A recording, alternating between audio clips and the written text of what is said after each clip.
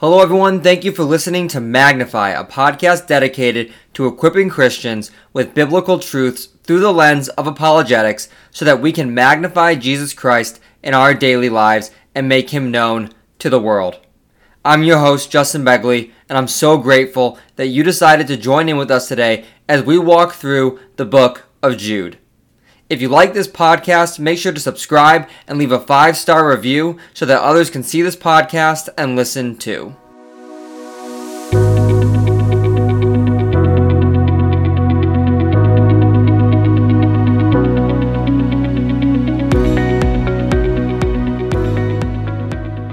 In America today, we live in a culture that is becoming increasingly post-Christian.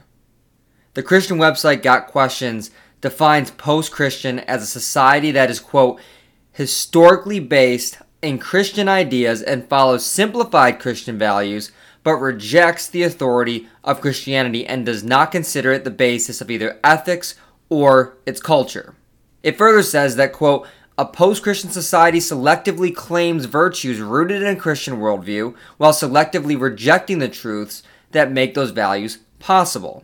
Now, as a result, a post-Christian society eventually shifts from, quote, assuming Christian values to ignoring them, to resenting them, to repressing them, and eventually to persecuting them. What was once Christian and is now post-Christian will eventually become anti-Christian, end quote. Now, this seems to me to be the state of affairs that we currently live in, especially in the West. Now, at the same time, many are claiming that we also live in what's called a post-truth society. And in fact, in November 2016, Oxford Dictionaries declared post-truth the word of the year. Now, post-truth is defined as, quote, circumstances in which objective facts are less influential in shaping public opinion than appeals to emotion and personal belief.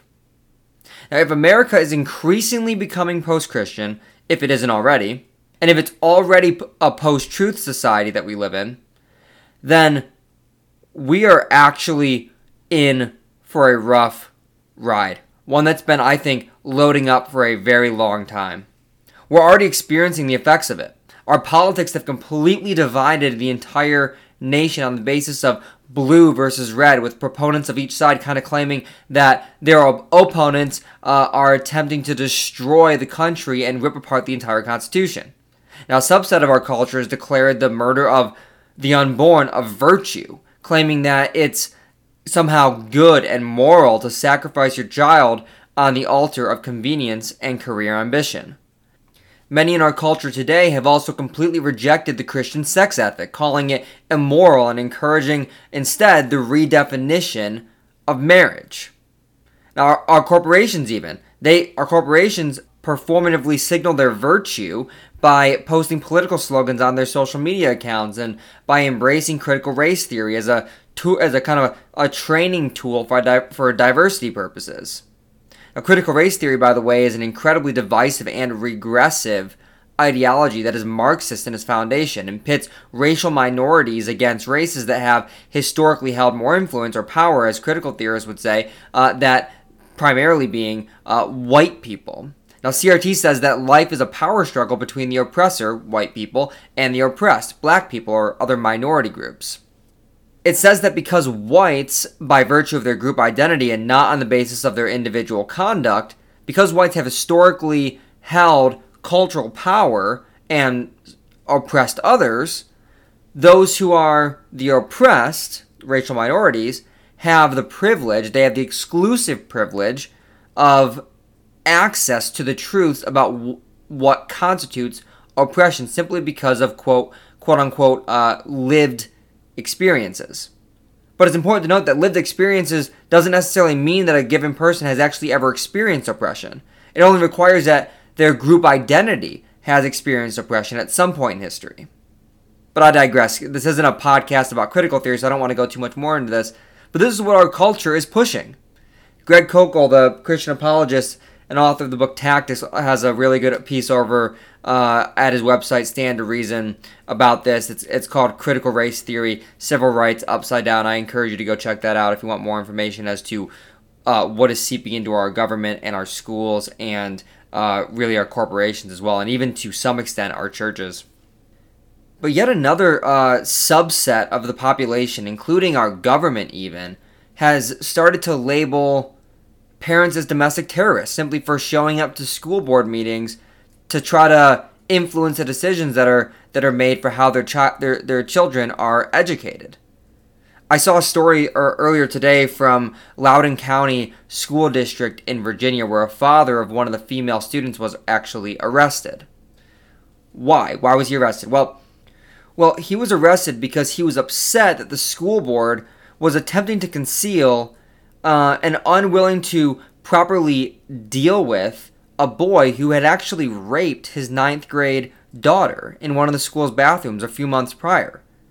The boy was I don't know if he was someone who identified as a male or if he was transgender in some regard, but he was wearing a female skirt and entered one of the bathrooms that this girl was apparently in and using, and he did so apparently to do something that was absolutely heinous and sexually assault this poor young girl. When the school found out about it, they called the father claiming that his daughter had just been physically assaulted. But when he arrived, he discovered quite obviously that this event that happened was much more severe than just a physical assault. Well, instead of getting the police involved, the school wanted to actually keep this whole ordeal in-house. They didn't want to actually press criminal charges against this boy that had done this really horrible thing.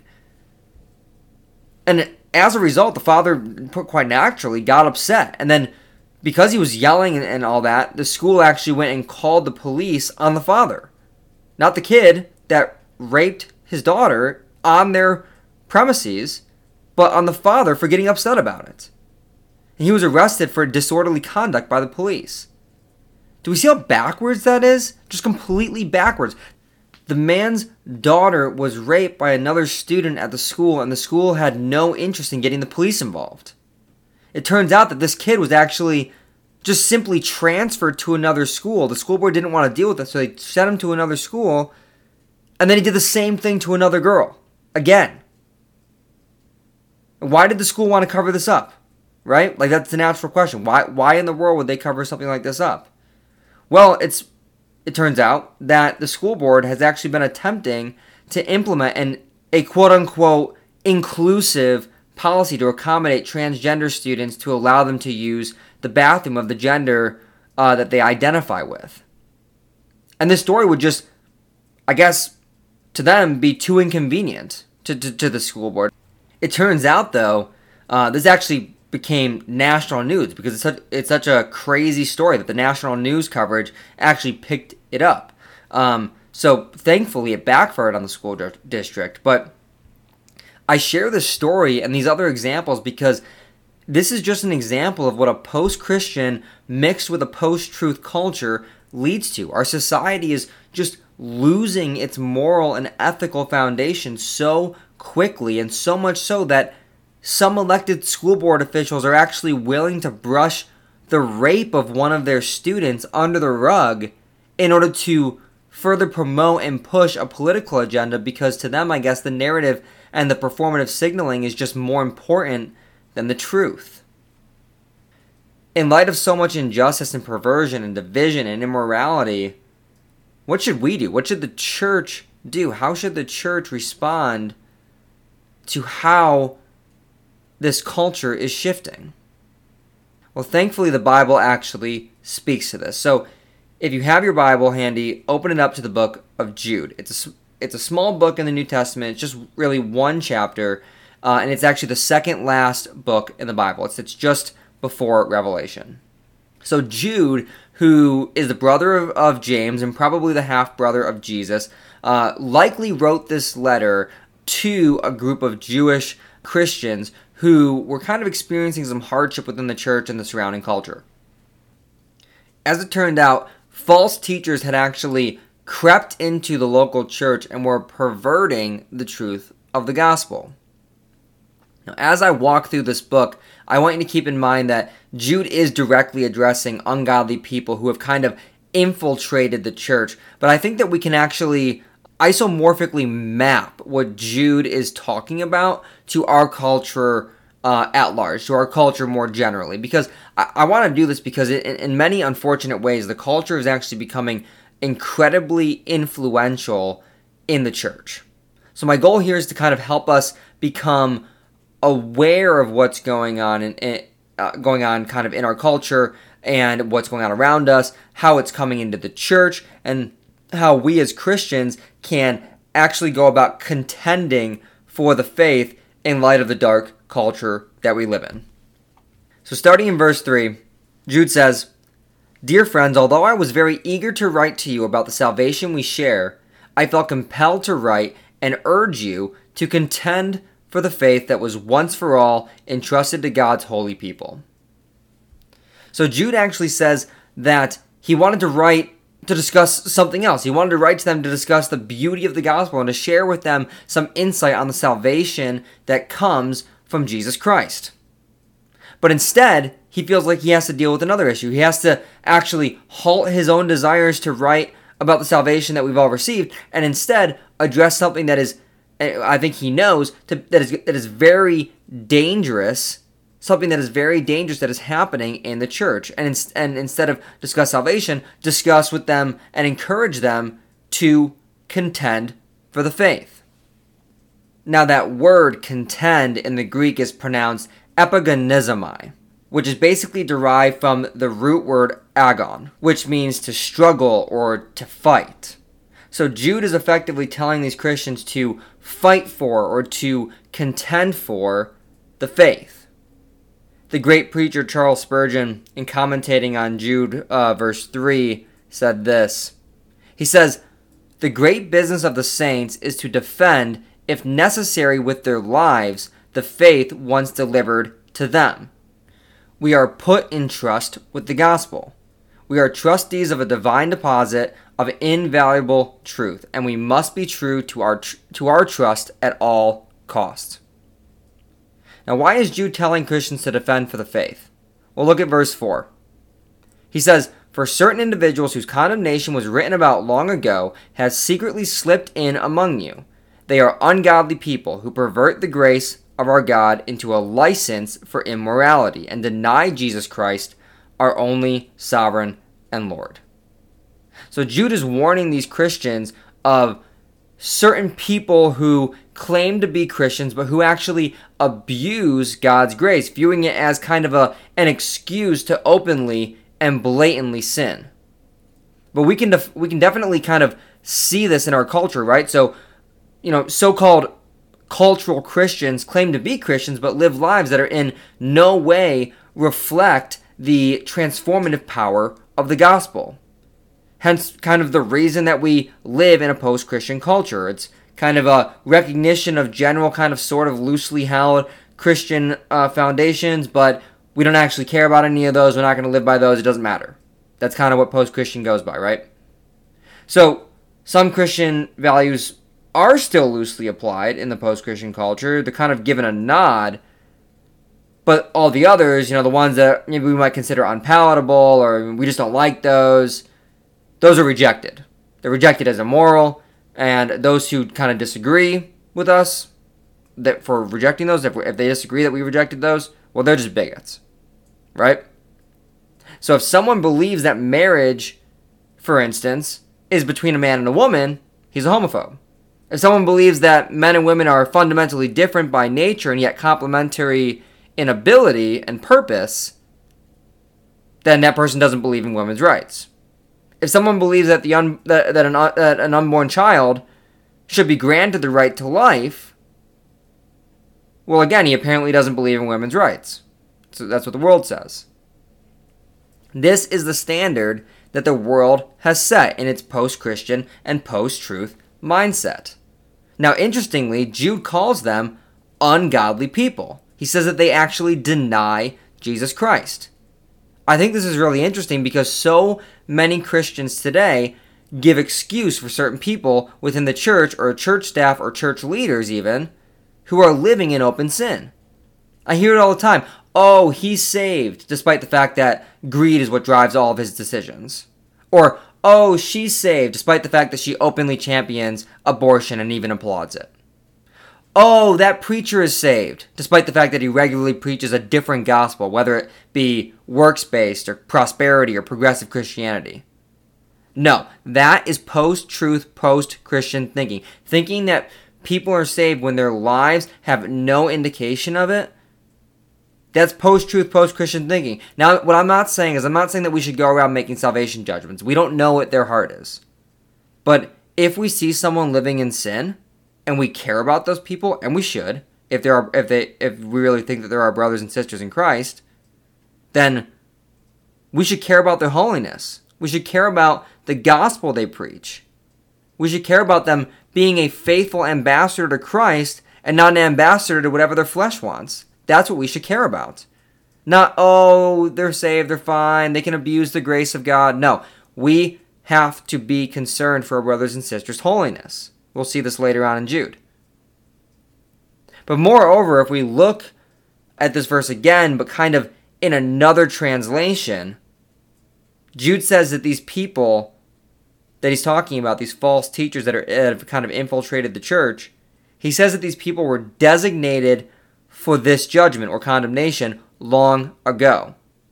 So they reject the authority of God and deny the only person who can give them eternal life, or as Jude says, our only, emphasis there on only, our only Master and Lord. If you reject them, you're destined for judgment. And, God's elect, who he chooses before the beginning of time, he knows who his people are, right? God's elect. Those who are not of his elect, those false teachers, those who reject the authority of God, those who deny Jesus Christ, those who live ungodly lives, they were destined long ago for condemnation. That's what Jude says. Why does he say this? Because they reject, quote, our only Master and Lord. Now that word only would imply that, all religions are not the same.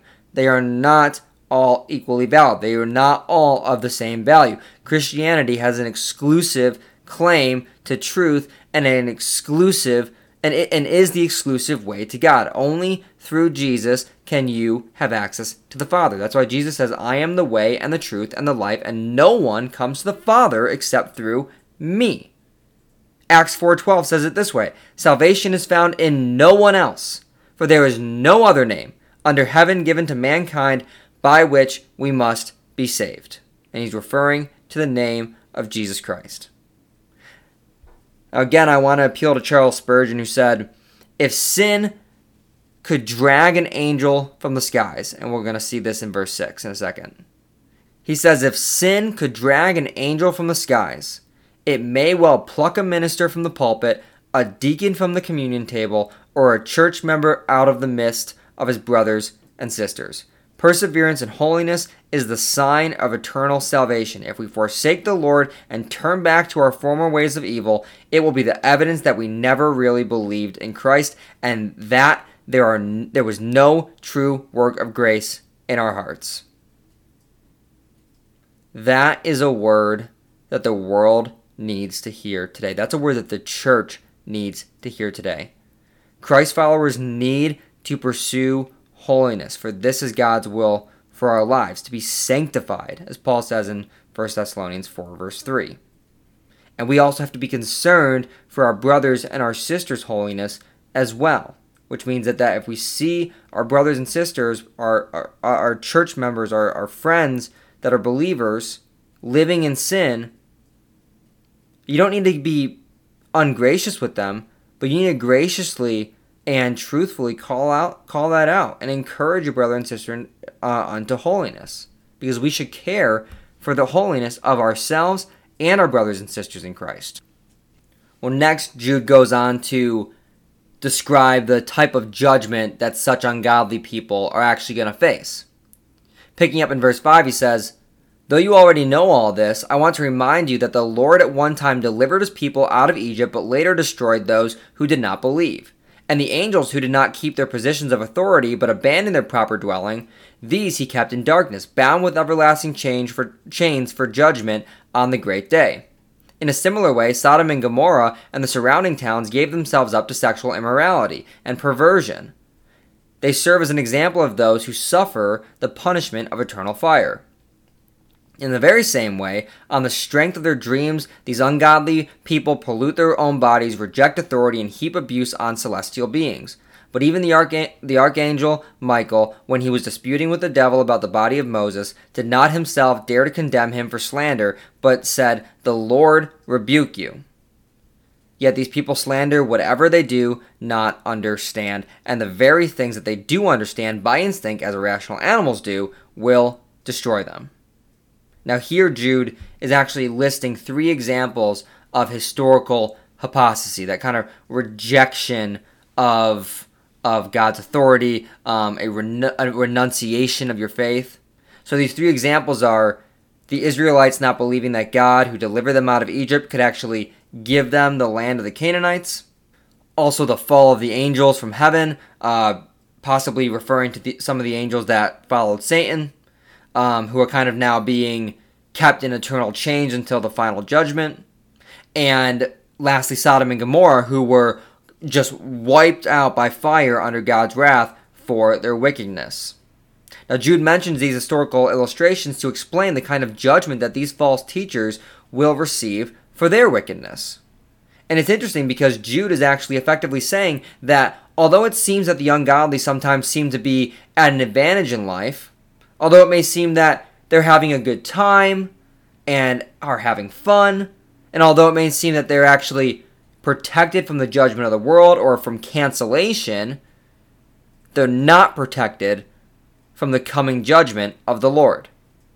Now, the wickedness of the ungodly will be dealt with. That's what Jude is trying to illustrate here. It's going to be dealt with just as God dealt with the unfaithful Israelites and the disloyal and disobedient angels and the wicked Sodom and Gomorrah. Just like he dealt with those, he's going to deal with the wickedness of false teachers and a culture who's trying to infiltrate the church and who is just living in abject sin constantly. Picking up in verse 11, Jude says, "Woe to them! They have taken the way of Cain. They have rushed for profit into Balaam's error. They have been destroyed in Korah's rebellion." And this is another interesting thing, because Jude is saying that the actions of these false teachers are actually nothing new. See, there's all this historical precedent for it. This has been done before. I think Ecclesiastes says that nothing is new under the sun. So these wicked people are following the path of Cain, who out of jealousy killed his brother. They were following the way of Balaam, who was a prophet for hire. If you remember back to the book of Numbers, the king of the Moabites, Balak, hired him, Balaam, to curse the Israelites who were encroaching on the Moabite encampment. But when Balaam couldn't do it, he tried like 7 times, he couldn't actually deliver a curse on them. He found another way to do it. Numbers 31 verse 16 says that Balaam actually had advised Moabite women to go and seduce Israelite men. And so when the Israelite men gave in to that temptation and married these Moabite women, that was directly disobeying God's command to not intermarry with those who were not God's people. And so, consequently, a plague actually went and spread amongst the Israelites. And as a result of that, Balaam probably found favor with King Balak and then profited from it. So that's what he's saying, like there's greed caused him to do immorality. And that's what these false teachers were probably doing, profiting or prophesying for profit. And lastly, Jude says that the false teachers were following the way of Korah, who led a rebellion against Moses in Numbers 16. He was rejecting the God-given authority of Moses, just as these false teachers had been accused by Jude of rejecting. So, in each of these cases, these people were disobedient, kind of on their own volition, disobedient to the Lord, and were unwilling to submit to his authority. Now we see this rampant in our culture, right? Don't we? Like we see this constantly. This unwillingness to submit to the authority of God. And I think this has become, in part, has at least come into the church as well, I think. In the U.S., people are jealous of those who make more money than them, and so push for policies to go ahead and redistribute wealth. We live in a culture where it's okay to vandalize and loot and steal from private businesses so long as it's in the name of social justice and equity. In some states, it's actually legal to kill an unborn baby up until the point of birth. Why? Because, well, of so-called women's rights, where mothers can actually go and end the life of their children so that they can live a prosperous life and have a good career. We live in a culture where news outlets can draw in millions of dollars a year selling lies and propaganda and just going ahead and fueling the hate and division in this country. Even in some of our churches, we have pastors who will get on stage and ask people to donate to the church so that they can finance their extravagant lifestyles while closing off their church doors when people need shelter during a hurricane. Our culture and these false teachers are following the way of Cain, Balaam, and Korah. We have a culture of envy and entitlement, greed, sexual immorality, and skepticism and rejection of authority. And this is incredibly destructive. Let's look to verses 12 and 13. Jude says, "These people are blemishes at your love feasts, eating with you without the slightest qualm, shepherds who feed only themselves. They are clouds without rain, blown along by the wind, autumn trees without fruit and uprooted, twice dead. They are wild waves of the sea, foaming up their shame, wandering stars for whom blackest darkness has been reserved forever." This is the current and coming state of apostates. This is what happens to them. They're trees that don't produce fruit. They die even twice. They're clouds that can't even produce rain. They're waves that just foment in their shame. And they're wandering stars who just end up in blackest darkness forever. Judgment will come for those who have denied Christ and who live ungodly lives. Verses 14 to 16 say, "Enoch, the seventh from Adam, prophesied about them. See, the Lord is coming with thousands upon thousands of his holy ones to judge everyone and to convict all of them of all the ungodly acts they have committed in their ungodliness, and of all the defiant words ungodly sinners have spoken against them. These people are grumblers and fault finders. They follow their own evil desires, they boast about themselves, and flatter others for their own advantage." Now, God will hold all of us accountable individually for every deed that each of us did and every word that each of us said. Those who follow their own desires as the world does, chasing money and sex and power, will be rightfully judged for that. Those who boast about themselves and walk pridefully and manipulate people into getting what they want and deceive people with their words to get what they want, as the world does, they'll be rightfully judged by God for that as well. But Jude wants us to be alert to these things. He wants us to be aware that the world and the culture and the false teachers that were impacting these Jewish Christians, he wants the reader to be astutely aware to what these people are doing. Picking up in verse 17, Jude says, "But dear friends, remember what the apostles of our Lord Jesus Christ foretold. They said to you, in the last times there will be scoffers who will follow their own ungodly desires. These are the people who divide you, who follow mere natural instincts and who do not have the Spirit." The church has to be alert to these false teachers and false ideologies that sometimes influence or even kind of infiltrate the church, because any idea or worldview that is contrary to God's written truth is by definition a lie, and thus it's divisive and worldly. False teachers that do this, Jude says, are scoffers who live by their own and for their own desires. They gratify their flesh because they do not have the Spirit, Jude says. Now, ladies and gentlemen, this is why we need to be on guard against things like CRT and top-down government influence and control and the world sex ethic that is opposed to the Christian sex ethic, and progressive Christianity and social justice and equity as they're defined by the cultural left, and all these other cultural movements that might go and divide the church. We need to be on guard against these things because such ideologies are anti-biblical. They're completely against what God's truth says because they were created by those who try to, in Jude's words, mock God and his people. These are people who don't have the Spirit and have thus not been regenerated and so are still actually dead in their sins. We have to be on guard against these people. So how do we actually go about doing that? How do we guard ourselves against the influence of the world and the influence of false teachers that might try to infiltrate the church? How do we actually go about contending for the faith as Jude tells the church to do? Well, thankfully Jude tells us. Look at verses 20 to 23. He says, "But you, dear friends, by building yourself up in your most holy faith and praying in the Holy Spirit, keep yourselves in God's love as you wait for the mercy of our Lord Jesus Christ to bring you to eternal life. Be merciful to those who doubt, save others by snatching them from the fire, to others show mercy mixed with fear, hating even the clothing stained by corrupted flesh." So, given this verse, how do we contend for the faith? Let's break it down. The first thing, we build ourselves up in holy faith. What does that mean? Well, it means that we are to actually go ahead and grow in the faith. We are to become more and more mature Christians. How do we do that?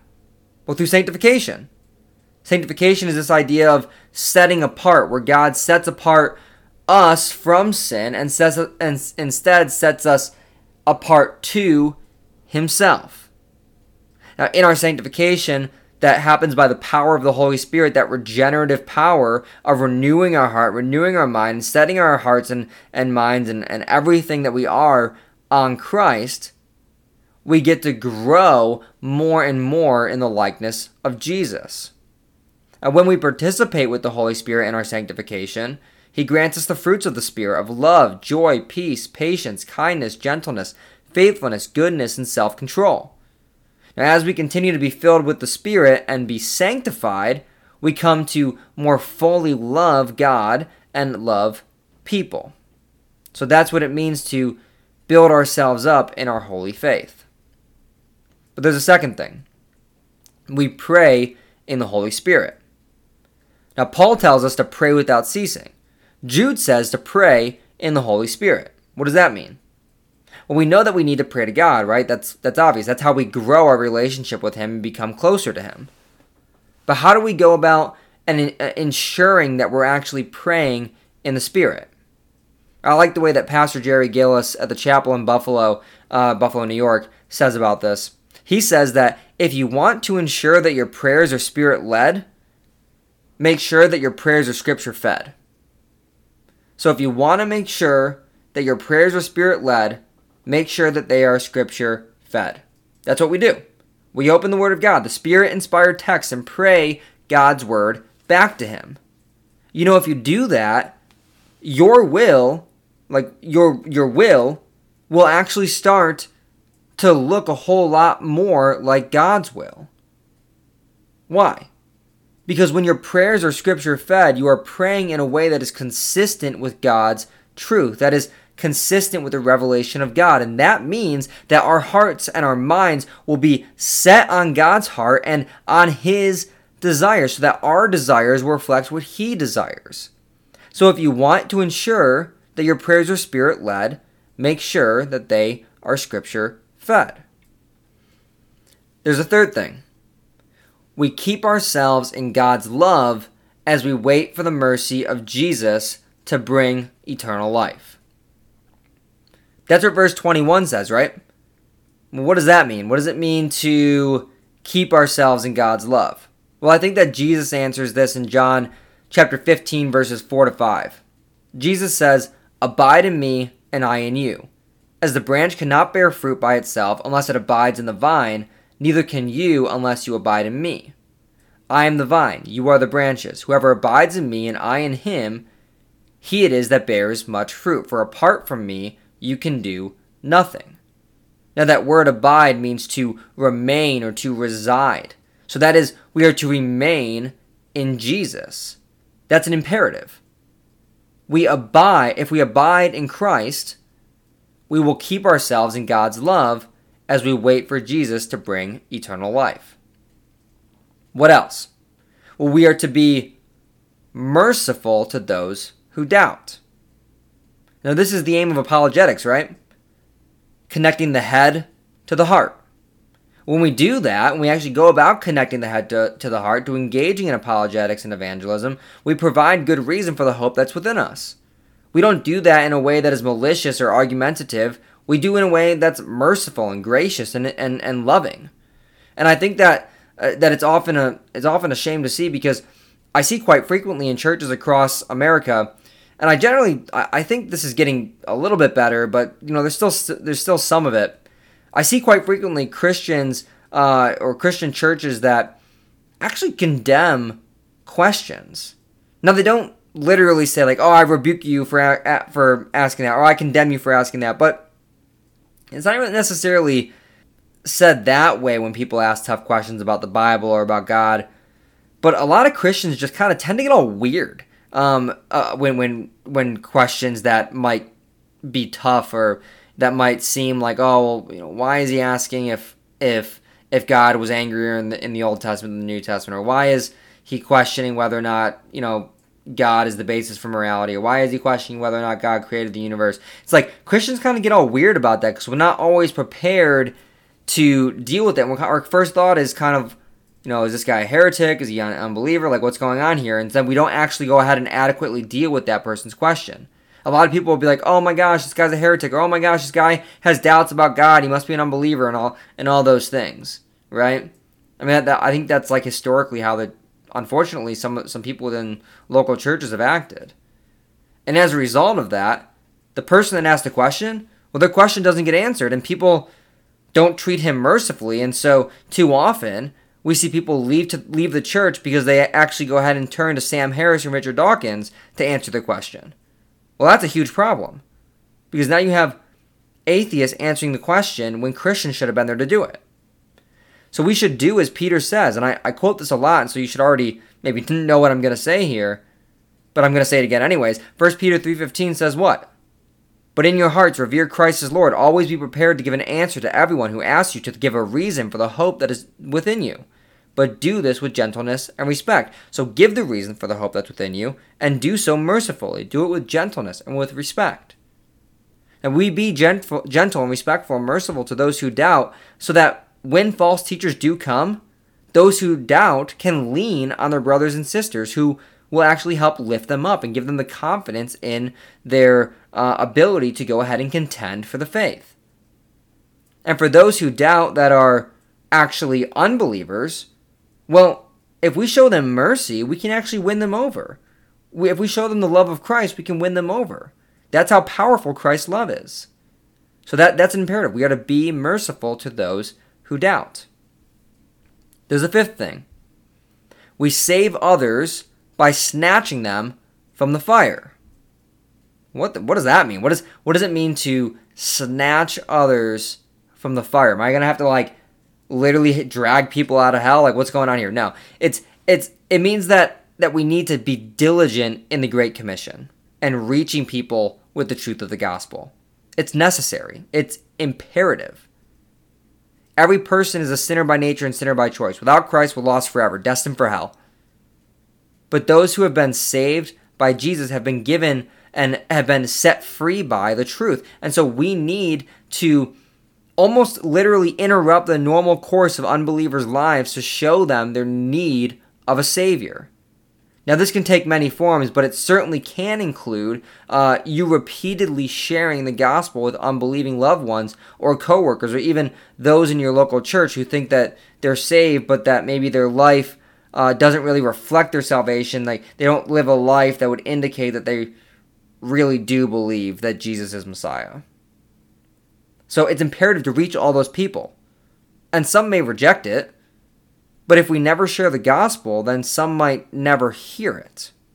So Christ commissions us to literally snatch people from the fire, snatch people off the course of their life, which is heading towards hell, and instead point them to Him. That's what Christ commissions us to do. So that's how we contend for the faith. We grow in holiness. We pray in the Holy Spirit. We abide in Christ as we await His return. We be merciful to those who doubt, and we snatch unbelievers from the fire. We have to contend for the faith. After giving us this kind of 5-step instruction, Jude concludes his letter in just a really nice and beautiful doxology. He says, "To Him who is able to keep you from stumbling and to present you before His glorious presence without fault and with great joy, to the only God, our Savior, be glory, majesty, power, and authority through Jesus Christ our Lord, before all ages, now and forevermore. Amen." We are tasked with contending for the faith in light of the post-Christian and post-truth hostile culture that we live in. If we don't contend for the faith, those things might start influencing the church. Those things might actually seep into the church, just like Jude had to address, just like what was going on with the Jewish Christians that Jude was writing to. False teachers had influenced and infiltrated the church, and if we don't stand on guard against this post-Christian and post-truth and hostile culture, then it too might one day influence us. So we have to be, it is imperative that we go and actually contend for the faith every single day. God is good. He's able to keep us from stumbling and from falling into the ways of the world. If we abide in Him, He will keep us secure until we are in His presence, and He will glorify us when Christ returns. So stay strong, fight the good fight, defend the faith. Jesus is worth it. He is worth it. God bless.